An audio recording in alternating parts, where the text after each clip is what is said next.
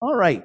And so, of course, here we are. And I'm just going to say a couple of words here about overcoming adversity, right? Isn't that's kind of what we're back here. We have had this. We have had a communal memory. We have a communal memory, an experience that we have gone through, and now we're back. That's very significant. It's very significant that we've gone through it, and because we're all individuals, we've all gone through it kind of in different ways, and had different kinds of experiences along the way. But the bottom line, right from the get-go, just remember this, is that we're through it. Lord willing, that we're back, and now we look back on that and we can reflect on it. We all can say, wow, I might have thought this differently or done this different. I might, of course, we should all, think that. But so important to really be able to look back and say, okay, we got through this. And in the Bible, we read great stories of overcoming adversity, lots of them, right? From the days of, the beginning of the Bible, of Adam and Eve, all the way through the times of the apostles. Nobody ever had it easy. Nobody ever had it simple. And there was always a real need to trust, trust God. Certainly a passage that comes to mind is in the New Covenant, in 2 Corinthians chapter 4, where we read here, and you've heard this before, in verse 6 it says, for God who said, light shall shine out of darkness, is the one who has shown in our hearts to give the light of the knowledge of the glory of God in the face of Messiah. But we have this treasure in earthen vessels, that the surpassing greatness of the power may be of God and not from ourselves. And then he goes on to say, we're afflicted in every way, but not crushed, perplexed, but not despairing, persecuted, but not forsaken, struck down, but not destroyed, always carrying about in the body the dying of Yeshua, that the life of Messiah may be manifested in our body. And so, toward the end of the passage, he says this, therefore we do not lose heart, but though our outer man is decaying, yet our inner man is being renewed day by day. For momentary light affliction is producing for us an eternal weight of glory far beyond all comparison, while we look not at the things that are seen, but at the things which are not seen. For the things which are seen are temporal, but the things which are seen the things which are not seen are eternal.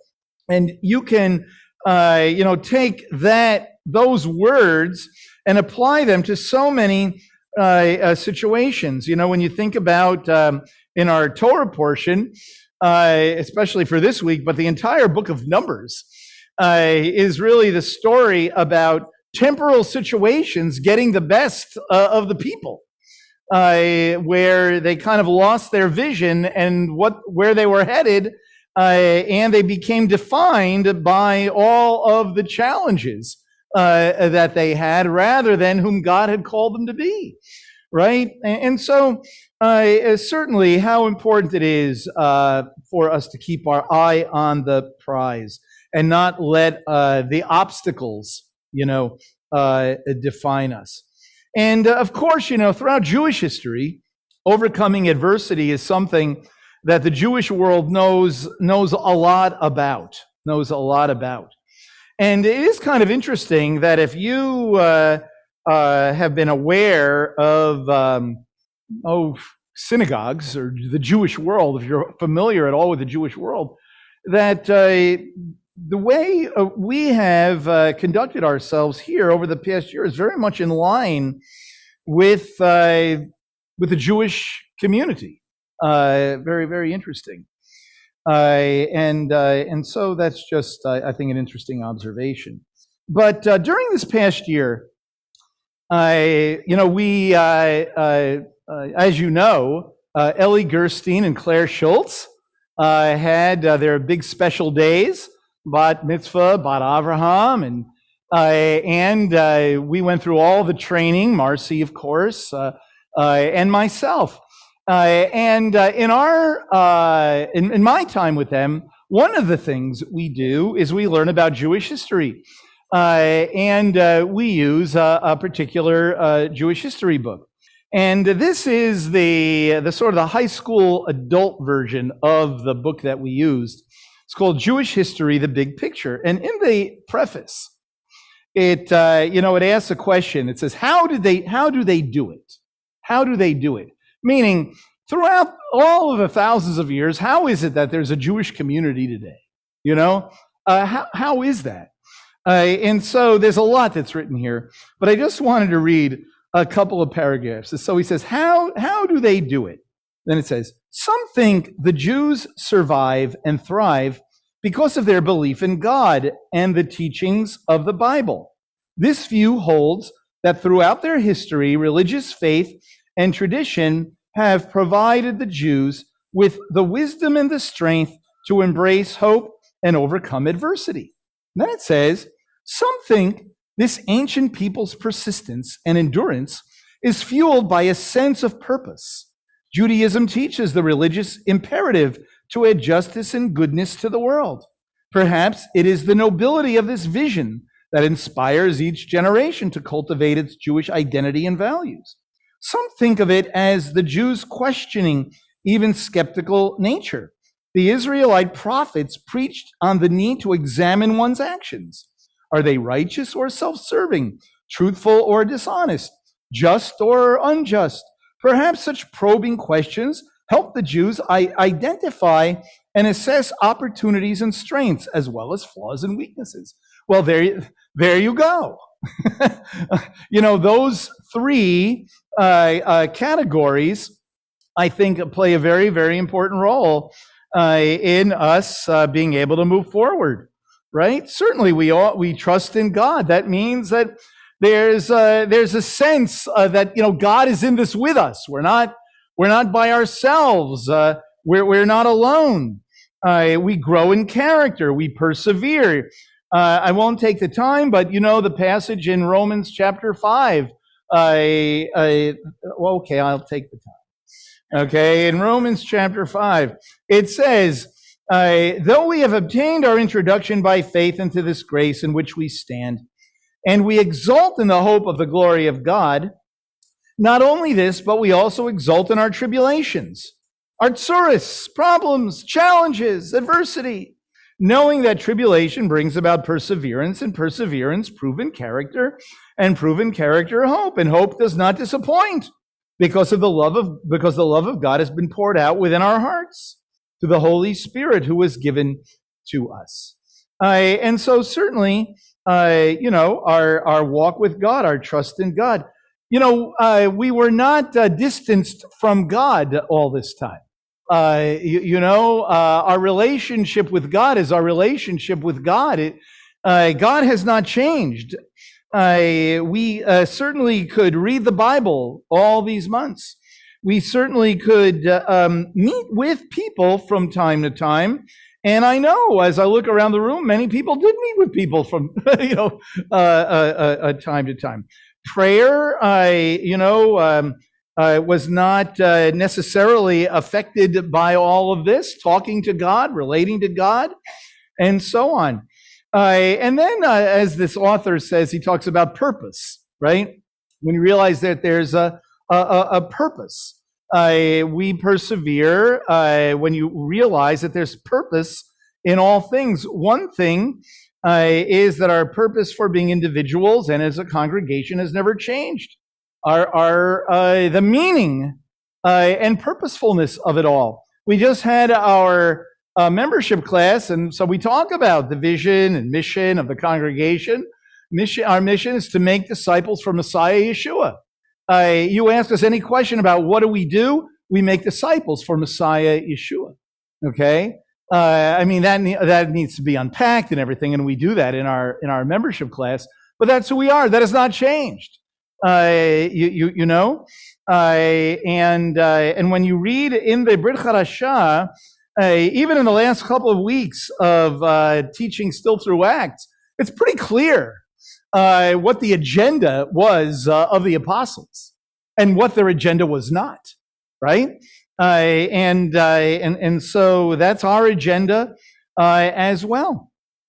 And then I thought it was really very interesting. The third thing, he uses the word skeptical. I know, but right after that, he talks about the prophets speaking into the lives of the people and self-examination. Wow. That certainly is a very big part of this. Examining ourselves. I think that throughout this year, communally as well as individually, we have all found our strengths and we have all found our weaknesses. Because when things like these happen, you find out what you're really made of. You know? And look, we are all men and women of clay feet and boys and girls of clay feet. We are all people that none of us have reached the end of the line. None of us have reached the place of having figured it all out. And so certainly I think when we think about this whole period of time, there are moments when we might say, ooh, you know, and then other moments of, oh, yes, right? And that's part of life. Is indeed growth. And so I think that these kinds of values is what's gotten us all through it. And I say gotten us all through it. One way or another. And it's very important. It's like, I'm sorry to use this as a metaphor, but like running a long race, right? Running a marathon.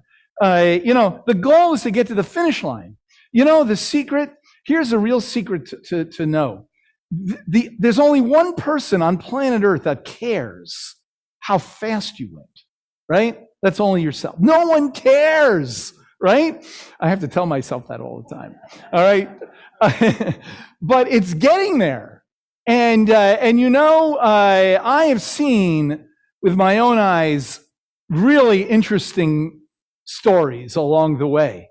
In mile 25 of someone just, they go down and then amazingly somebody stops, and like drags them to the finish line.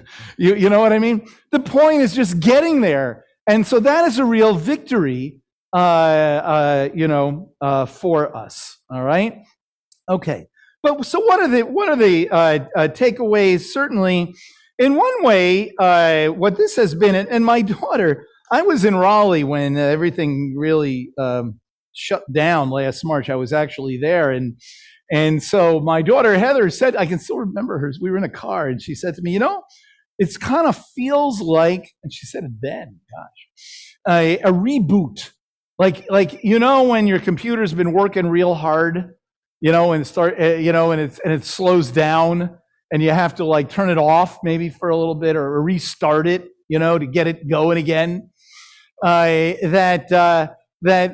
has been, and I think that really, she said something really true, that it's been like a reboot, right? For all of us, life is frenetic and crazy. And we sort of all of a sudden had to stop and do things differently, and so hopefully we have come to appreciate maybe our families, our being home with our families a little bit more, spending more time with the people that we're the closest to, more appreciating it. And maybe doing things a little differently. Maybe, appreciating relationships of all kinds and things that we may have taken for granted. We've learned to appreciate all the more, or appreciate once again. Also, taking the initiative in our spiritual lives, right? And that's something that we've all had to do. We've all had to recognize that my spiritual life does not hinge on coming together for the service. Certainly it enhances it. Needless to say, it enhances it. However, the famous passage in the book of Hebrews about don't forsake meeting together, I really just wish everybody would read the whole verse. That would really be great. Okay, because it's just what's just before it, the verse itself, and what's just after it really is an eye-opener, because I've heard that phrase a lot this year. So it begins in verse 23 of Hebrews 10. Let us hold fast the confession of our hope without wavering, for he who promised is faithful. And let us consider how to stimulate one another to love and good deeds, not forsaking our own assembling together, as is the habit of some, but rather encouraging one another, and all the more as you see the day drawing near. In other words, remember, this may come as a shock to us, but they did not have telephones, telegraphs, anything. They did not have a way of communicating with each other immediately unless they were face to face. Okay? And so what the passage is about is encouraging one another and stimulating each other to good, good deeds and good works. And I think that we've learned that it takes personal initiative to do all that. It's not just, well, we'll put together a committee and then they'll do it, and then we can say we've all done it. But we've all had to do it. We've all had to take out the Beth Messiah directory and maybe call somebody and see how they're doing. Taking initiative. And in our walk with God, taking our initiative in reading the Bible,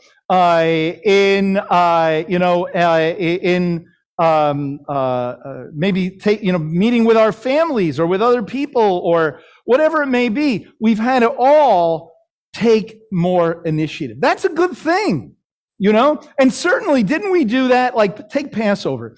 Do you know God did not cancel Passover? Okay, nor did he cancel Shabbat, by the way. Okay, did not cancel Shabbat. Okay, and he did not cancel Passover. Isn't it amazing that we could have Passover without being in a room with 250 people? You could do it. It's a good thing. You should do it now all the time. You should have a Seder in your house every year. That's how you do it. That's how you're supposed to do it. That's taking initiative. Nothing wrong. I mean, I'm going to look forward to, I can already taste it. Okay. Being there together with everybody, next year. Of course. It's a highlight of the year. But it really is a special thing to figure out how to have a Seder. And as you probably learned, there's not one way to do it, right? This past year, didn't we do Camp Yeladim in a kind of an interesting way, right? Drove to everybody's house. That was great. Hanukkah, that was taking initiative. We asked 8 different families. We got invited to 8 different homes, right? Each night of Hanukkah. Now, if we just had our Hanukkah party, we would not have had that experience, right? And Purim also. It took a lot of initiative to celebrate and to do it and to see it not as, wow, this is lousy and this stinks, but wow, isn't it great? We have an opportunity to do something. And I think that at the end of the day, when we evaluate it, that's something we get out of it, taking the initiative, sort of rebooting, starting over, figuring out what the important things are, and then finally adapting to challenging circumstances. Wow. Adaptation. That is what Claire, where's Claire? Claire, remember? That was like the word of the year for us as we read through this book. Adapting, right? adapting to changing circumstances. You want to know how is it that the Jewish people could, get through, live in all these countries where they eventually got kicked out of and this and that? How do they adaptation? That is a key, a real key. Adapting to challenging circumstances. Change is never easy, even if it's temporary.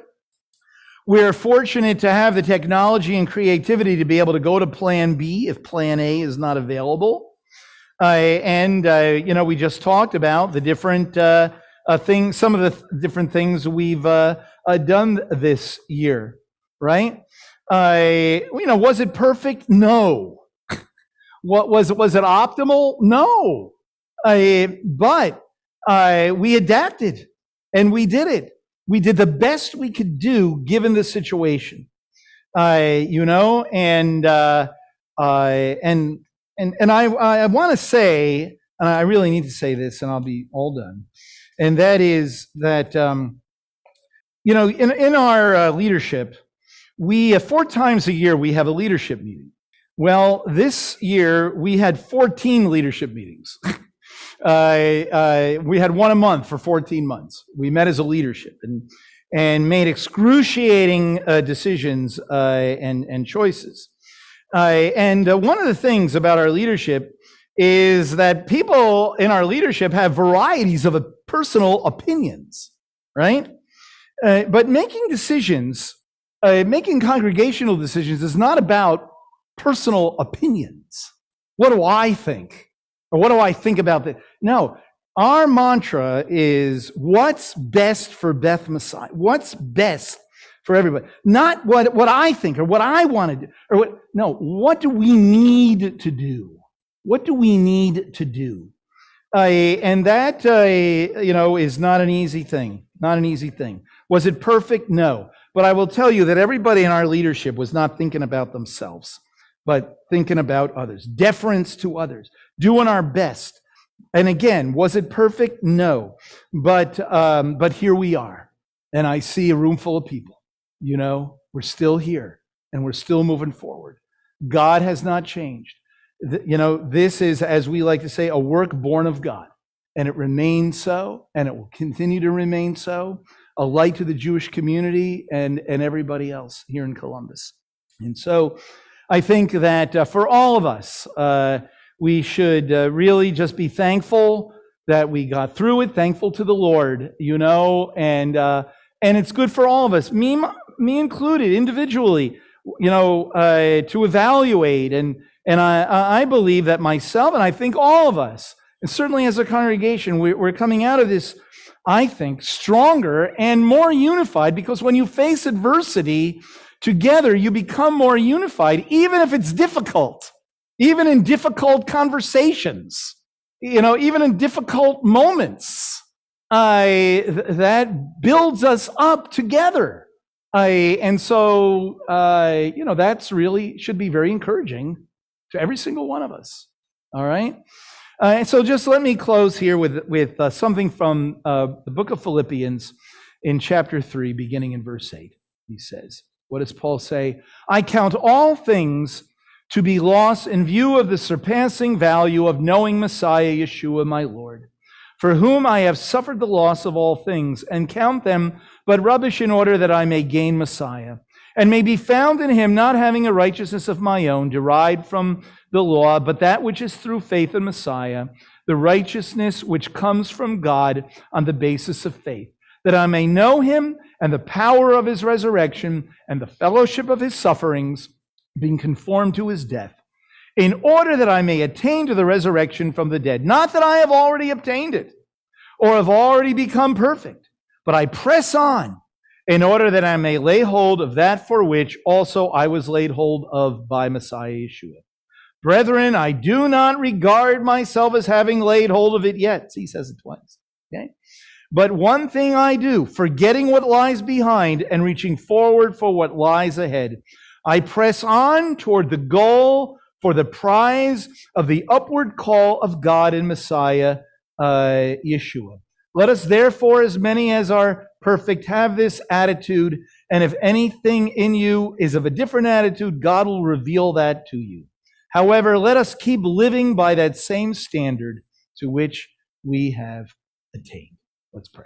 Lord God, thank you, God, that you have brought us through this wilderness. Lord, it has not been an easy go. But thank you, Lord, that we are a community. We were a community before, we were a community during, and we're a community now. And God, we look forward to what lies ahead, no matter what it is, Lord. And God, we pray, Lord, just that you would bear fruit through us, Lord, for your kingdom in all of it. And God, we thank you. I thank you, Lord, for every person, Lord. And God, may you be glorified in all that we are, in all that we do. And God, we thank you and we pray in the Son's name.